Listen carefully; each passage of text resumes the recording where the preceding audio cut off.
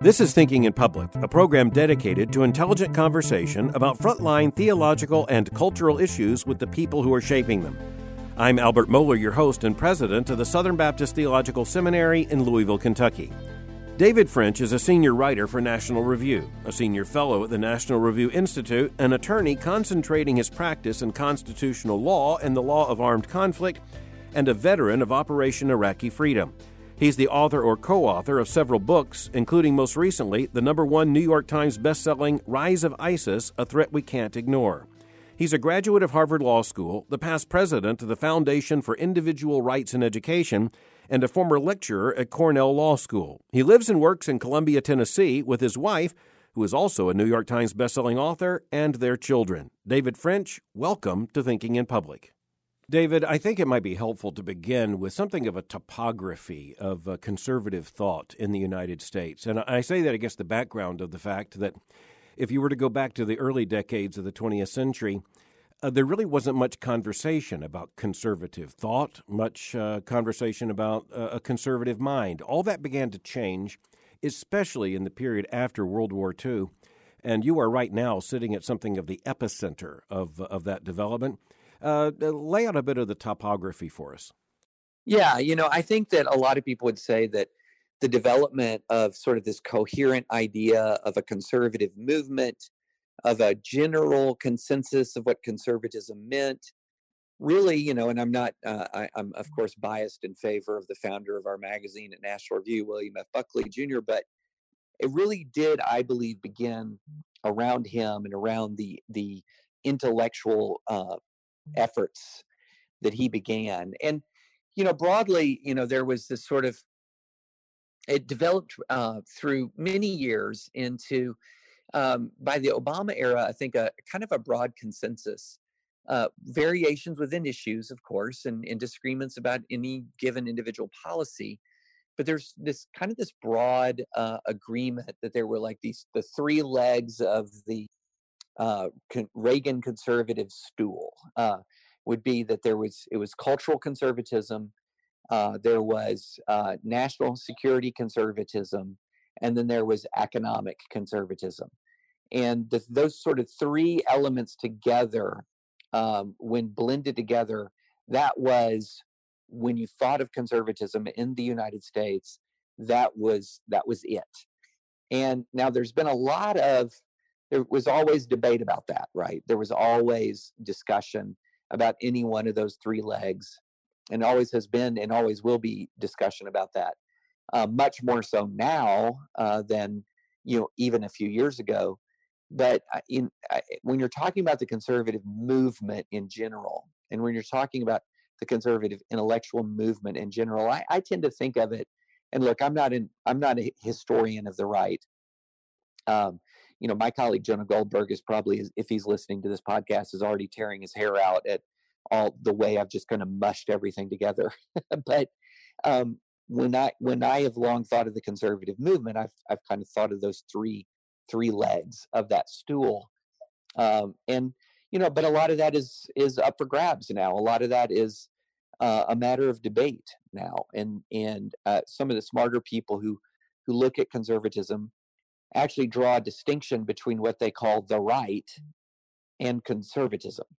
Which Buckley did, as a matter of fact, at some points in making his argument for a conservative movement. He sometimes identified himself as a man of the right early on, and because the word conservative wasn't even really well defined at the midpoint of the 20th century. It took several landmark developments, arguments, books, and events to help to define that. And a part of this was because if you were to go back to that period, conservatism is basically defined, or the right, in opposition to liberalism. It really wasn't understood as an argument that liberalism was responding to, but rather the other way around. Right. I mean, conservatism is not a word that defines itself, and there's a lot of there's some interesting conversation now as to whether we should start reclaiming the word liberalism itself. Liberalism as a system of government is now under a phrase that some people tend to use, like classical liberalism, that we should reclaim the word liberalism itself, that the concept and the defense of the liberal idea of government is under threat, which is different from sort of the liberal conservative divide traditionally in American politics. Right. But yes, I mean the word conservative is not self-defining. It can mean everything as just from simply resisting change, or it often became meaning opposed to the left. But I would say during the Obama administration, if you had asked your average conservative, what is it that conservatives believe, there would have been a pretty considerable consensus. Well, absolutely. And kind of going back to your conversation about the word liberal, I'm not very sanguine or positive about trying to reclaim that word too much, because I think the more contemporary politicized definition of liberal has been drilled so deeply into the culture. I think of the fact that no less than Herbert Hoover tried to recapture the word liberal in a conservative sense, meaning classical liberty and classical liberal thought concerning freedom.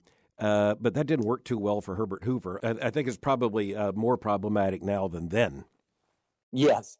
I mean, it's just a fact that the meaning of words changes over time. And as much as historians can say, wait a minute, hold on, there's a definition of the word liberal here that we could really reclaim and would be really useful, I would agree with you. I think that ship has kind of sailed. If I could speak about conservatism for just a moment, this is kind of my own lifetime. These dates will predate my own chronology, but then I catch up pretty fast. If I'm looking at the modern conservative movement, I think of William F. Buckley Jr. and his blockbuster of a book published in 1951, God and Man at Yale. And then emerging out of that came eventually National Review in 1955. But I want to throw in the date 1953 between those two developments, because that's when Russell Kirk's book, The Conservative Mind, was published, which was based upon his doctoral work at the University of St. Andrews. And Russell Kirk, who was a friend and colleague, originally a part of the team, so to speak, at National Review, Kirk really resuscitated the idea of a conservative intellectual tradition that was greater than, say, just a conservative disposition. I think that's what people generally thought when they heard the word conservative. They thought of a disposition. But Kirk went back and really did an incredibly effective job. And by the way, the conservative mind, I did a Thinking in Public with Bradley Birzer, who wrote a great biography of Kirk. I think we forget that The Conservative Mind was a massive bestseller in the 1950s. It was making an argument that was revolutionary at the time. Right. And well, one longs for the day. Well, when a conservative intellectual work can be a massive bestseller. But yeah, I think that there was a real opportunity by the 1950s for the conservative intellectual tradition to assert itself. And the opportunity, I think, was presented by the fact that there was too much of a consensus. There was sort of too much complacency on the part of the left, or for lack of a better term, sort of the statist view of government. There was an awful, after all of these years after all the Roosevelt years, after World War II, there was a sense on some people that kind of the intellectual battle over the role of government in public life and individual liberty had been fought, and it was sort of over. But it wasn't over. It hadn't yet entirely been fought. And so there was a real opportunity at that time for alternative views. There was a vacuum of alternative views, and I think that Kirk's book and Buckley's work and the National Review filled that vacuum. And it was a vacuum that also requires a bit of an autopsy here. We may be mixing metaphors, but nonetheless, we have to go back and ask, how could such a vacuum exist? And this is where people like Kirk made the argument that liberalism, partisan liberalism, a progressivist understanding, take Woodrow Wilson and his progressivist understanding of government, and you use the word statism, and even an early version of a call for a living constitution. You take that, and Kirk pointed out that was actually a response to an argument, but that argument was considered normal until a contrary argument, liberalism, had been made. And so Kirk's great achievement, I think, was in pointing out those arguments were always there. That classical conservative tradition was there, but it was at one point the cultural consensus. The fact is that by the middle of the 20th century, it wasn't the cultural consensus, and thus it was fairly revolutionary to have genuine conservative thought reasserted. Well, right. And, one of the things I think that's important about remembering this history is it shows that it's worth remembering in part because a lot of the arguments that you hear today about ideas and social movements, you'll hear this phrase like the arc of history. And what side are you on the side of history, or are you not on the side of history? And remembering that the arc of history has moved in different directions is very useful, because I think in particular cultural conservatives, especially cultural conservatives that I'm around, tend to be relatively pessimistic about this. They even though they hate the phrases like arc of history or on the wrong side of history, it's almost as if they buy into it internally. They buy into it emotionally and look at this country and look at the cultural arc of this country, and they say, well, it's moving inexorably in one direction. And we have seen in this nation ebbs and flows, swings forward, swings backward. It is not fixed in the way that the left often argues. No, the greatest example of that is to look at European history, where you had the most liberal civilizations that turned fascist with popular support in both directions. You go from the Weimar Republic to the Third Reich, the same people in democratic elections, and so they're fairly frightening parallels to the argument that you're making. And in the United States, thankfully, it's not been anything that disruptive in a swing from the left to the right. But we are looking at a situation in which the left is in absolute shock. You would think that after the Reagan Revolution, the shock would have worn off. But you still see the kind of language coming from the left. We deserve to be in control. We were in control. There were few impediments to our progressivist vision, and then something went wrong. And they still seem to be completely shocked by the fact that their progressivist direction could be, in any sense, checked or even slowed down. Well, yeah, you're exactly right. And this is something that I talk a lot about when I'm speaking about national polarization around the country. And that is that the Democrats, for a long time now, have really and truly believed that it wasn't just a matter of their ideas were better. It was sort of this combination of ideas plus demographics. And that they were to use the John Judas book, the title of the John Judas book from, I believe, 2002, the emerging Democratic majority, or to use the term from, created in the days after Obama's reelection, the coalition of the ascendant. And it sort of works like this. Their view was that you take progressive white people and you combine them with the growing numbers of Asian, African American, and Latino Americans, and put those three together, and it's just math. It's just math. And so there was a feeling that, the Republican Party was going to sort of be almost like this rump party, like this fading, dying entity, unless it sort of became a different kind of version of the Democratic Party.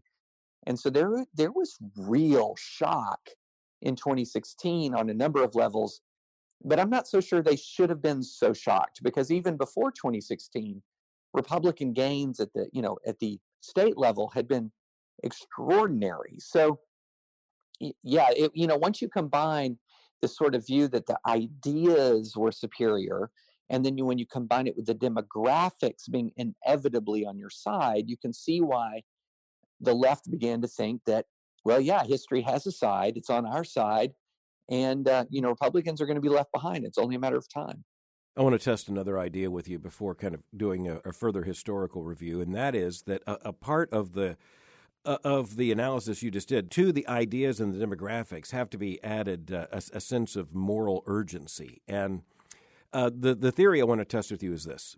I think that the civil rights movement had such massive impact on the left that the arguments for the civil rights movement were so self-evidently true, especially in retrospect, when you talk about a moral context, that the left just decided that everything is now a civil rights issue. They only have one moral grid, and so they try to force everything into a civil rights framework. And I think that explains a lot of the frustration on the left, but it also explains, frankly, a lot of their success, especially on LGBTQ issues.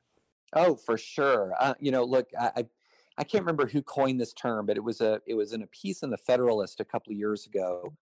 But talking about sort of the modern progressive has what he called Selma envy, that they looked back at the moral clarity of the Great Crusade at Selma, Alabama, and as a stand-in, of course, for the entire civil rights movement, and sort of wanted to live through that moment themselves. They wanted to have that great moment of moral clarity, and so time and time again, what you see is the language of the civil rights movement applied where, frankly, it doesn't fit very well. So, for example, in the Masterpiece Cake Shop case, where you had a baker who said he wouldn't custom design a cake to help celebrate a gay wedding, the left said, well, if he's allowed to say no, this is going back to the land. This is going back to the world of Jim Crow, when he's one baker out of dozens of bakers in town, and there was no impediment to him protecting his rights of conscience and that gay couple getting a cake. I mean, they had more than enough market opportunities. Whereas in the civil rights movement, African Americans would be shut out entirely of the market in many areas. And so, there was this desire to take these disputes that had lesser that were of lesser gravity, and apply that same rhetoric and that same spirit from the 1950s and early 1960s. You see it all the time, and it is a very powerful motivating force. Absolutely a very powerful motivating force. If we go back to 1955 and the establishment of National Review by William F. Buckley, Jr., and that's really an important date to me because my intellectual development came, at least in large part, by reading National Review in my high school library. I had conservative instincts, but I needed conservative intellectual ammunition, and I got that in National Review. And when William F. Buckley Jr. started it, I don't even think that the initials were accidental, NR, because in many ways it was kind of a response to magazines like The New Republic. It was to be a serious intellectual periodical, journal, magazine. And from the very beginning, it has been. But in the beginning, and as I recall, it was Buckley who said his mission and the mission of the magazine was to stand athwart history and cry halt or stop. Yes. As I recall, and I think this is really important, there were really two great problems on the right amongst those who would have been considered or called themselves conservatives that Buckley had to address. And in one sense, National Review became the establishment conservative voice in order to defeat two really bad conservative arguments. And one of them was, even as we have a loony left, we have kind of a crazy right. And so the Buckley and National Review were established to avoid the kind of paranoia and conservative conspiracy fascination that marked, for instance, the John Birch Society. Right. And then the second thing, which chronologically in the agenda, was to defeat the kind of Ayn Rand libertarianism in the extreme. And in a big way, National Review was pretty successful at marginalizing those two movements from American conservatism. Yes, it absolutely was. Now, it's easier to look back decades later and sort of and look at it in a way that it's almost like, well, National Review swatted them aside, when it was really a pretty painful process. And long. A long and painful process, but a process worth enduring and a fight worth having. And conservatism was infinitely better off for having that fight. And so that's something I think that's worth remembering today, as we, sometimes there is a bit of eye rolling at some of these internal conservative arguments about what is or is not true conservatism, whether we should be sniping at each other on occasion instead of like unified against the much more dangerous left. But these intramural fights matter a lot for the long term, and they matter a lot for the kind of ideas that will govern American culture and American politics for the next 15, 20, 30 years. Well, because I would argue strongly that that bad conservative arguments can be, to conservatism, more dangerous than bad liberal arguments. We can subvert ourselves intellectually. We can we can rob ourselves of intellectual and moral credibility by both making and accepting on their face really bad arguments that might be labeled conservative. Oh, of course, sure, absolutely, and we really have to. Again, we really have to differentiate between conservatism and oppositionalism, or being, quote, just of the right. And I think one of the things that we have now is an almost reflexive opposition to the left that is not so much guided by an independent principle or guided by a specific ideal as it is just a rejection of the bad. And one of the areas where I think this gets, let me be more precise about what I mean. So one of the developments in modern life that I think is pretty darn toxic is the rise of political correctness. However you want to define it, but essentially the idea that the way to win intellectual arguments in many ways is to sort of allow only one side to have free reign, suppress opposing views, regulate speech, et cetera, et cetera. And an awful lot of conservatives who have grown up in this politically correct environment and are sick and tired of being told what to say and what not to say have sort of responded by essentially, whatever the left doesn't want them to do, they're going to do, or have begun to delight in sort of, this phrase, triggering the libs or owning the libs. Has created this world in which there are all too many conservatives who are abandoning even basic civility because they view even basic civility as a kind of weakness in the face of the left. Yeah. And I think that's just one example of how just opposition to the left as a motivation, as opposed to adhering to a particular ideological, intellectual ideal, is, that kind of difference and that kind of distinction, I think, is sometimes lost on folks.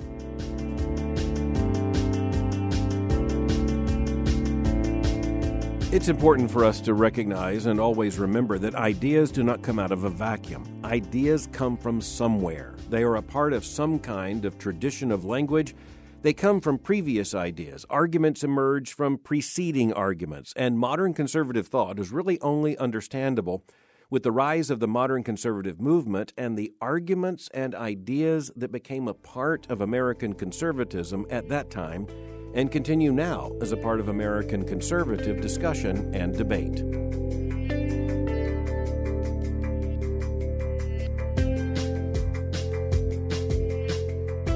As we look at, again, that topography of conservative thought in the United States, 1955, the establishment of National Review, and then within less than a decade, you've got the Goldwater Revolution in the Republican Party, and the awakening of the nation to the fact that there are a lot of conservatives in the United States. Even though Johnson won in a landslide, there was an organized conservative movement that the left had to recognize for the first time. And not only that, there were figures who emerged even in the 1964 election cycle, including the newly elected governor of California, Ronald Reagan, whose speech for Goldwater was more remembered than Goldwater speeches.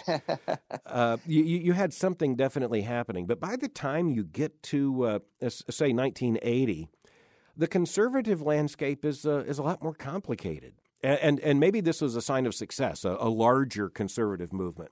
But now you have not only conservatives, you've got neoconservatives. And Right. not only do you have National Review, but by 1995 you'll have the Weekly Standard. Right. Now, as I believe it was Irving Kristol famously said, a neoconservative is a liberal mugged by reality. Yeah. Let's talk about how that wing of the larger conservative movement came about. Yeah, that's an interesting question, and it's a word now that has almost lost its original meaning. That's right. And it's a word that is fought over a great deal today. But one of the things about neoconservatism is it was a conservatism that came in so many ways sprung forth from the Cold War, and a lot of folks have. Especially younger folks have sort of forgotten the intellectual climate created by the Cold War, the national security challenges of the Cold War, and how that worked its way through American culture in so many different ways.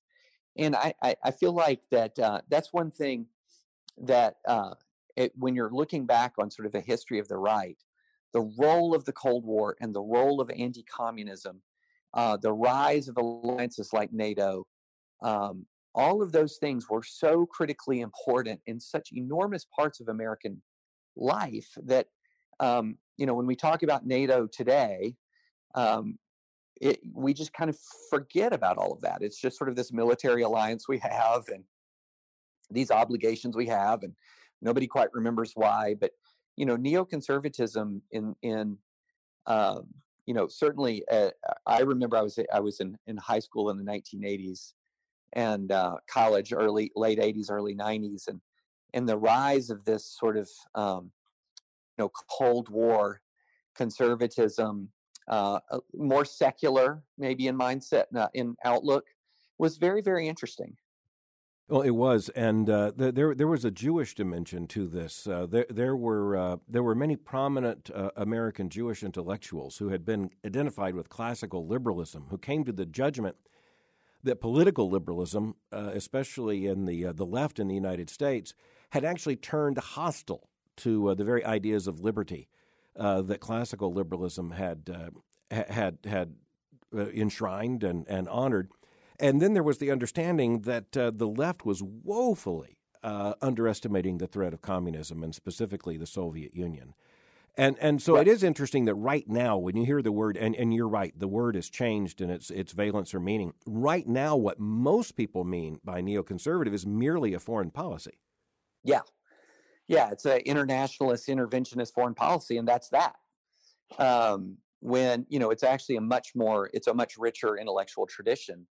But yeah, I mean it has, in so many ways, these words have become shorthand for just sort of one aspect of a much larger whole.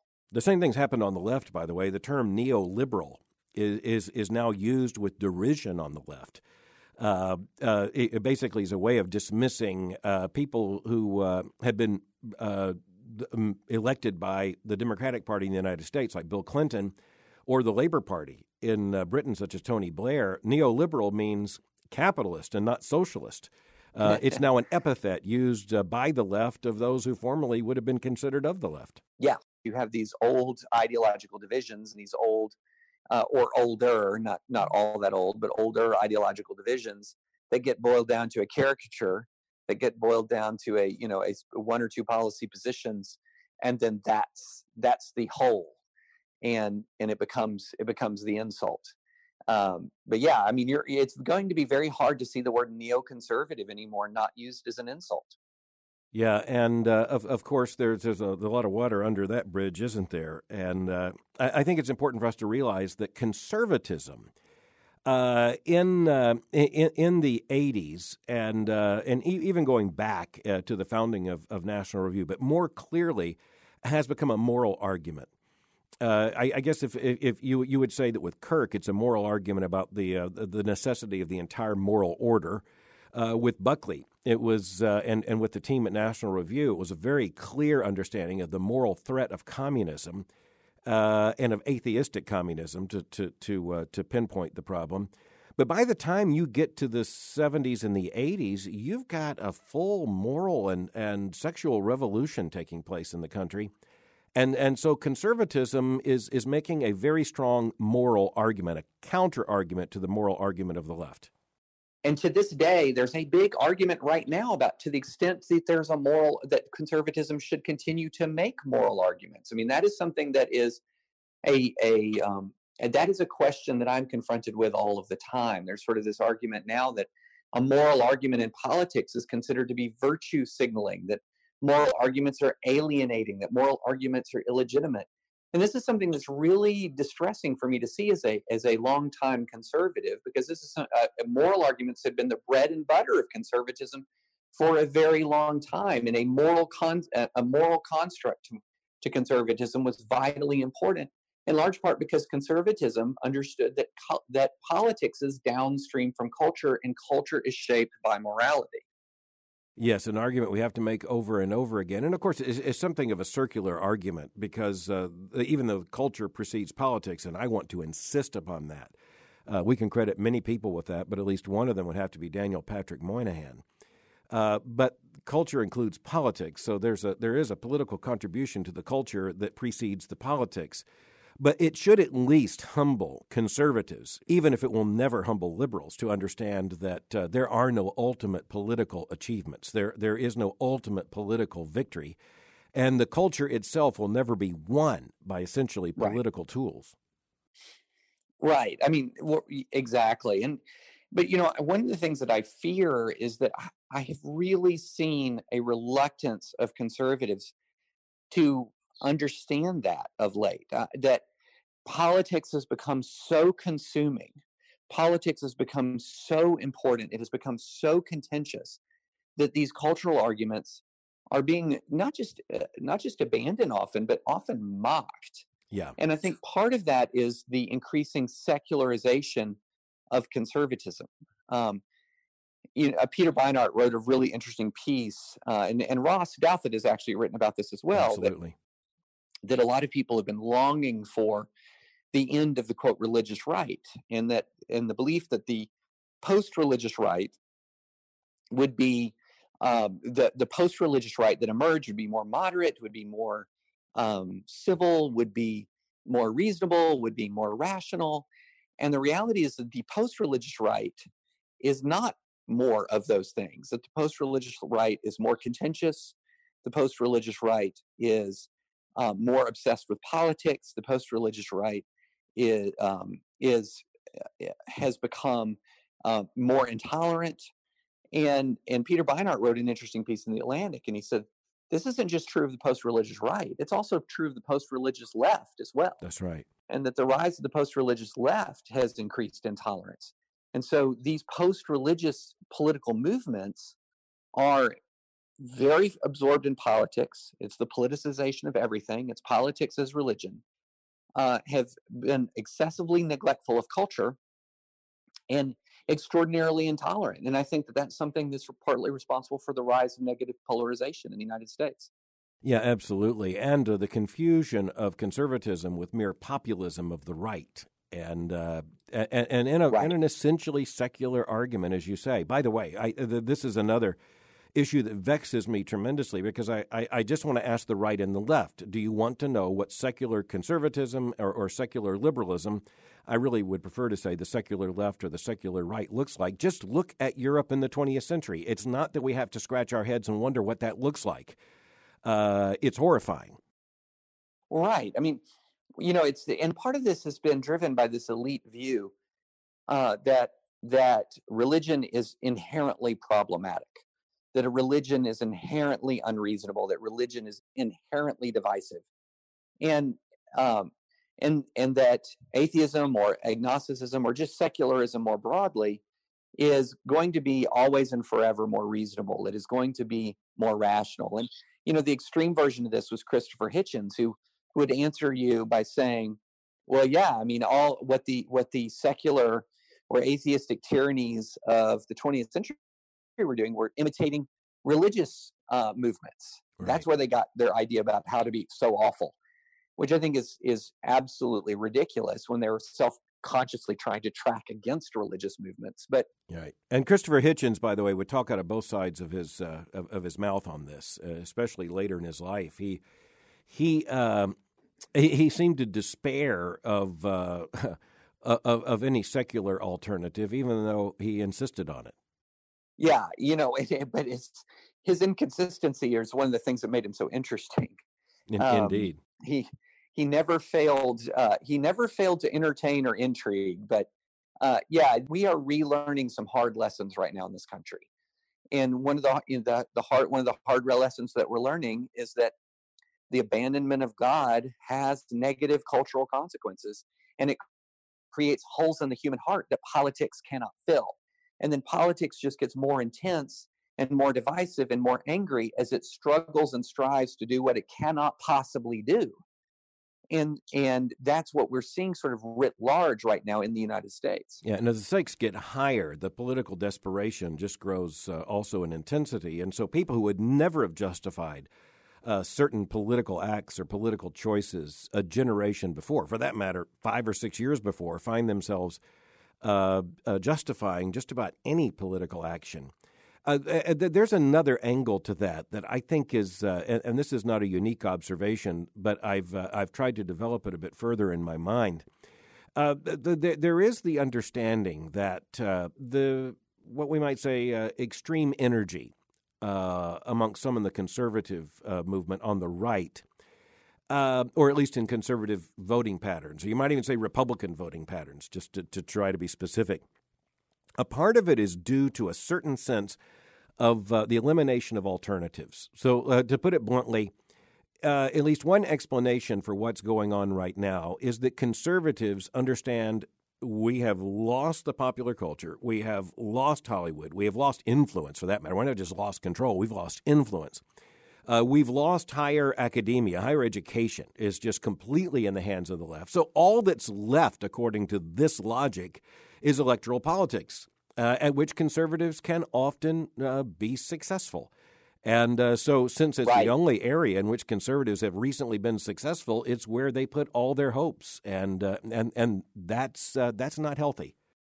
Yeah, you absolutely hit the nail on the head. But I would extend this, and I would say that one of the reasons why we are so polarized, and this is something that this is not an original thought to me. My colleague Michael Brendan Doherty has been saying this at National Review. Others have been saying this. In reality, both sides believe they're losing. Both sides feel like they're behind the eight ball. And when you say that to a conservative audience, it's almost like they burst into laughter immediately. What do you mean the left thinks it's losing? The left, just as you said, has the academy, it has Hollywood, it has, the permanent apparatus of the bureaucracy is overwhelmingly left wing. I mean, it's just got the levers of power in so many different places. And so conservatives just bust out laughing at it. But that's our vision of what it looks like to lose. And their vision is we're shut out of power. Yeah. And for the left, which often puts politics at a higher place than culture, to be shut out of that higher place is particularly galling. And so the left looks at it as we do not have the power which we should have. And then the right says, well, this is our last bastion. And so both sides have this view that they're losing. And so therefore both sides have this feeling of desperation. But you're exactly right. I mean, on the right, there's a view that all these cultural levers are just lost. Now, interestingly, I believe that's a little bit exaggerated and is becoming less the case as our media environment fragments. So it's actually, if you're somebody who's conservative, the kinds of entertainment that you can watch that are not dominated by the left point of view are actually multiplying these days as the media environment fragments and more different kinds of shows are created, more different kinds of music is written, that monopoly, while the left is still generating most of it, the actual products are of much greater variance than they used to be. So there's actually some interesting developments in that way, but that doesn't mean that the right has any real foothold in Hollywood yet. I'm looking forward to a conversation in an upcoming Thinking in Public with Gary Saul Morson of Northwestern University about Russian literature, in particular Dostoevsky, and its relevance for the very questions we're talking about today. And it reminds me of something one of my college professors pointed out, and that was this: stories of revolution tend to outsell stories of cultural stability, but the stories of cultural stability tend to be the stories that are read for centuries, not just for a matter of years. And so there's some eternal, permanent truths. Let's go back to Kirk. There are permanent truths that emerge in that kind of literature. And the odd thing I'm noticing right now in a lot of even the cultural production of the left is the fact that what they're really doing is trying to make, for instance, they're trying to make same-sex marriage look like marriage. They're doing their best to make what sometimes are called alternative families look like a family. They are now trying to make their leftist revolutionary vision look more stable, more like what conservatives understand marriage actually to be. And that's subtle, but I think it's something we have to watch. Yeah, you're right about that. And the marriage argument is, Andrew Sullivan is probably more responsible for that than anyone else, of sort of saying, hey, the LGBT movement should be just like every other American community, and get married, settle down, have children. And this is a change. I mean, again, we have such a recency bias, but the early days of the sexual revolution, there was a strong intellectual and moral argument for like near total disruption of sexual mores and norms. And I would even say that some of the feminist argument on campus, for example, is sort of bringing out a tattered zombie version of Christian sexual ethics. Mm-hmm. And not limiting it to marriage, but trying to rein in the excesses of the hookup culture, trying to essentially, in many ways, criminalize drunken sexual acts. I mean, there's a very interesting, and for somebody who was in college in the 80s and law school in the early 90s, the idea that there would be this extreme backlash against a libertine sexual culture on campus you would have kind of laughed at that. No way. That's just these fringy Christians and fringy hardcore feminists. But there's this really interesting backlash now against libertine sexual cultures. And so, yeah, it's sort of like there's this parallel moral superstructure being built that is imitating in many ways some of the wisdom of the cultural past. So you've got Margaret Atwood and The Handmaid's Tale, which I try to remind people was not written about the moral majority, the new Christian right, and moral conservatism. It was written as a parable of the oppression of Canada by the United States of America. It was it was not written as Atwood and others would have us to believe these days. But you've got that on the left, and so you've got the women showing up in their Handmaid's Tale costumes all over the place. But I pointed out to a secular reporter not too long ago, but if you want to see the Scarlet Letter these days, you don't look to the right, you look to the left. Right. Because, you've got the whole left with their ridiculous morality of consent, trying to figure out how in the world they can coerce the world into that moral straitjacket. And so they're the ones right now of the Scarlet Letter. Well, right. So essentially what they're trying to do is they're trying to preserve a version of libertinism, but a costless libertinism, an emotionally fulfilling libertinism. But this morality of consent does, and they still have not grappled with this, and then I've written about this at length, is that what the morality of consent is, which, to be clear, how I define the morality of consent, which is essentially that a consented to sexual activity between adults is moral. The definition of what is moral is what is consented to. But what that morality does is it sexualizes essentially all spaces. There's no place that is not free from at least a theoretical flirtation, a theoretical advance, because if the only measure is consent, well, how do you know you're going to get consent except by seeking it? And so, whereas a traditional Christian sexual ethic, if you're working with a married man, for example, your whole workplace should be a workplace that is free from any sort of sexual advance. It's free from any sexualization at all. Ideally, of course, sadly, we know that's not the case often, but there's a degree of safety and security that should exist that's not possible to exist in the morality of consent, because in the morality of consent, married, not married, doesn't matter. At work, not at work, doesn't matter. Any place is appropriate so long as there's consent. So I wrote about this in a book published, I guess it was 2017. And the landscape changes so fast. The arguments on the left are changing at lightning speed. So let me run this past you. When you talk, I agree with you emphatically in what you said about the morality of consent. And as I started out, it's just on its face, it's an inadequate morality. It's inadequate in every conceivable way. But we also need to note they can't define it really. So you stated it right that the consented to act is a moral act according to their reasoning. The problem is they are beginning to redefine who is able under what conditions to give consent.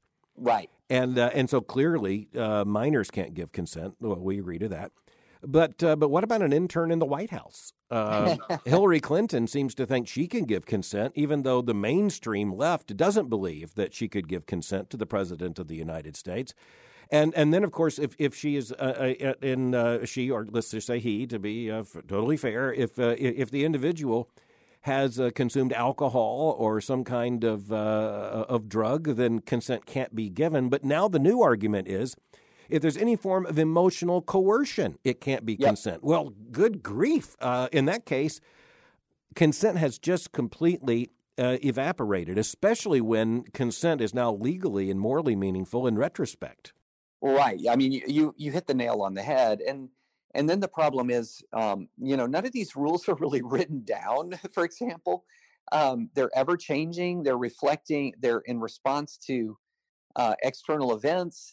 And so what you have is sort of men and women who are trying to navigate this new morality, really just kind of struggling to figure out what to do. And which makes me, very thankful, again, for the Christian sexual ethic, because we fortunately don't have all of that ambiguity. But you're exactly right. I mean, I would say right now, if you're talking about a relationship in which there's a perceived material power imbalance, then there's not consent. If you're talking about any intoxication above a certain undefined amount, there's not consent. If you're talking about an action that is not preceded by a verbal question, there are some even who would say there is not consent. But yes, it's changing very, very rapidly. I was speaking on a major secular university campus some months ago, and I was talking to students about these issues, and I said, what marks the campus today is sexual liberty and freedom? They said, yes, that's basically what's going on. So I said, let me get this straight. Story, and I believe it was USA Today, just about the time I was there, about a prominent media figure, a mother, saying to her 18-year-old son going to college, I want you to text me before you take a sexual act in order to document in contemporaneous time the fact that she has given consent. Then at the same time, major media is reporting on new apps for your smartphone that are to document consent, in which, as you say, for every single step about who does what, when, with whom, touching where, without going into details, that's what the app is. And they were describing this to me, and I said, so this is what sexual liberty looks like, right? This is sexual freedom. This is the utopia of sexual freedom. You have to consult your app, multiple times, or call or text your mother. Yes. I can just tell you that when I was a kid in the 60s, that was not the vision of sexual liberty that was being put forward. Well, and one of the reasons why, because frankly, it's my generation. So I'm almost 50. So my oldest is in college. My peers from law school, our campus administrators, we're sort of generation 2 of the sexual revolution. So we're the generation raised in divorce. I mean, not me, thankfully, raised by wonderful parents who are still married, but sort of in the broadly speaking, we're the generation raised in divorce. We're the generation of college after the onset of the sexual revolution. We are the libertine generation from the 1980s. And there's an enormous amount of emotional and psychological and spiritual baggage from that time. And so what are we also? We are the helicopter parent generation. Yeah. And a lot of people make fun of helicopter parents, but you're talking about parents who are still living with the consequences of teenage and early 20s libertinism. They're still battling through that. Sure. And so, that's one of the things that I think that I dislike helicopter parenting as a concept. I dislike the way in which we raise kids now to be a little bit more fragile or a little too fragile. But you have to understand that this is not coming from nowhere. This is coming from a lot of emotional and spiritual wreckage. And we have to recognize that. Well, in conclusion, David, let me ask you, as you look at the great intellectual challenge facing Christians and I'll go ahead and say conservatives in this context, as we're trying to think about the issues we've discussed, what do you think that great challenge is going to be in the years ahead? I would put it this way. I think it is putting one of the great challenges for politically minded Christians and conservatives is putting politics in its proper place. Here's what I mean by that. In the 2016 election, before the 2016 election, after the 2016 election, I see an awful lot of fear amongst Christians, an awful lot of willingness to compromise on their principles for the sake of meeting this or that emergency condition, a real panic that often exists in the political sphere. And I just, especially as a Christian, I find that distressing. And I was speaking the other day at a conference, and I reminded the congregation about the Assyrian army bearing down on tiny Judah, and Hezekiah is pondering whether to appeal to Egypt for help. And and Isaiah is very clear about who is the deliverer of Israel, and it is not Egypt.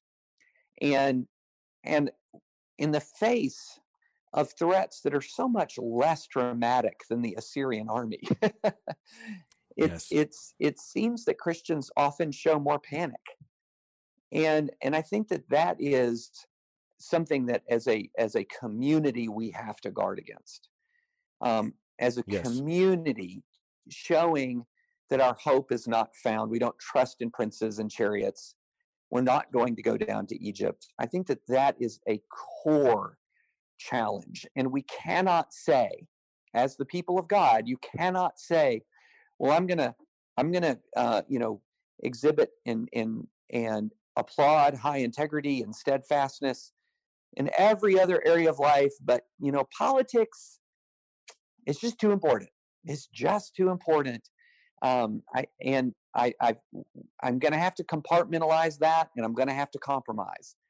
And I think that is going to be an immense challenge, and it will become more of a challenge as America secularizes, because we're not always going to be having, it's not going to be unusual, let me put it that way, to have two candidates that, either are not Christian at all, or deeply flawed in various ways. So I would say putting politics in its proper place, maintaining faith, understanding that our hope is in the Lord, it's not in princes and chariots, that's going to be a central challenge as America secularizes. I think that is incredibly well said, David. And to that, I want to say that putting politics in its place also prevents us from a defeatism and reminds us that even when we lose an election, we still have to raise our children. And yes. we still have to be faithful as the Church of the Lord Jesus Christ. We still have essential responsibilities to fulfill, regardless of who is president. Well, these are very interesting times, and it's a time for Christians to think. And I really appreciate David French for thinking in public with me today. David, I'm thankful you are where you are. Keep up the good work. Well, thanks for having me, and thanks for all you do. It's been a real joy to be on your podcast. I deeply appreciate it.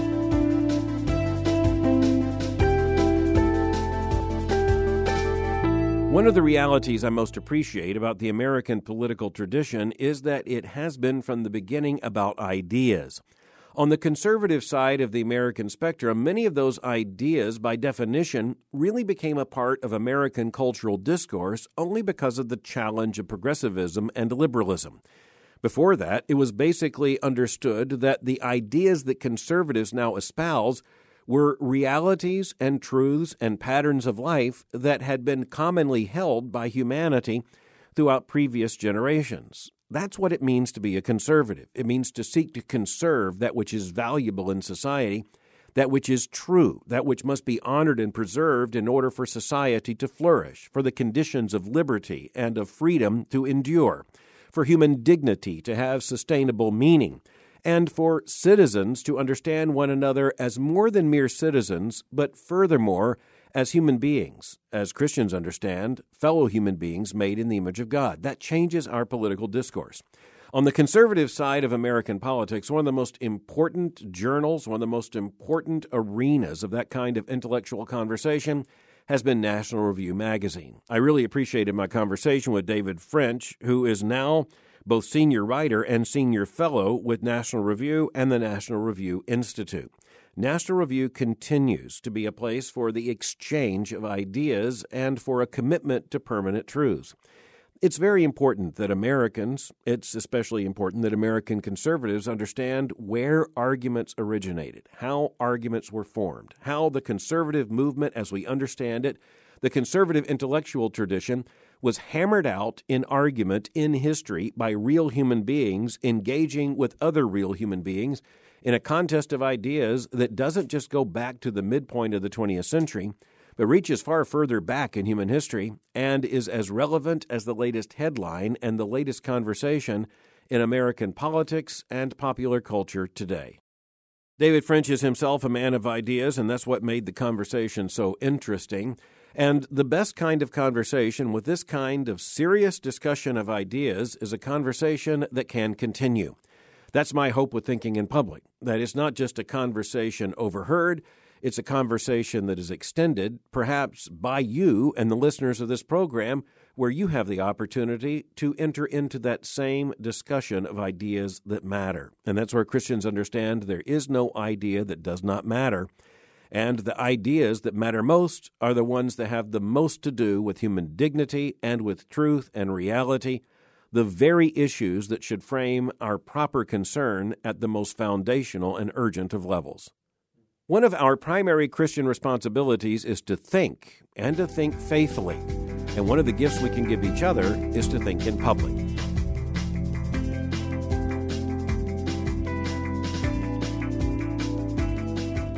Thanks again to my guest, David French, for thinking with me today. For more information on the Southern Baptist Theological Seminary, go to sbts.edu. For information on Boyce College, go to boycecollege.com. Thank you for joining me for Thinking in Public. Until next time, keep thinking. I'm Albert Mohler.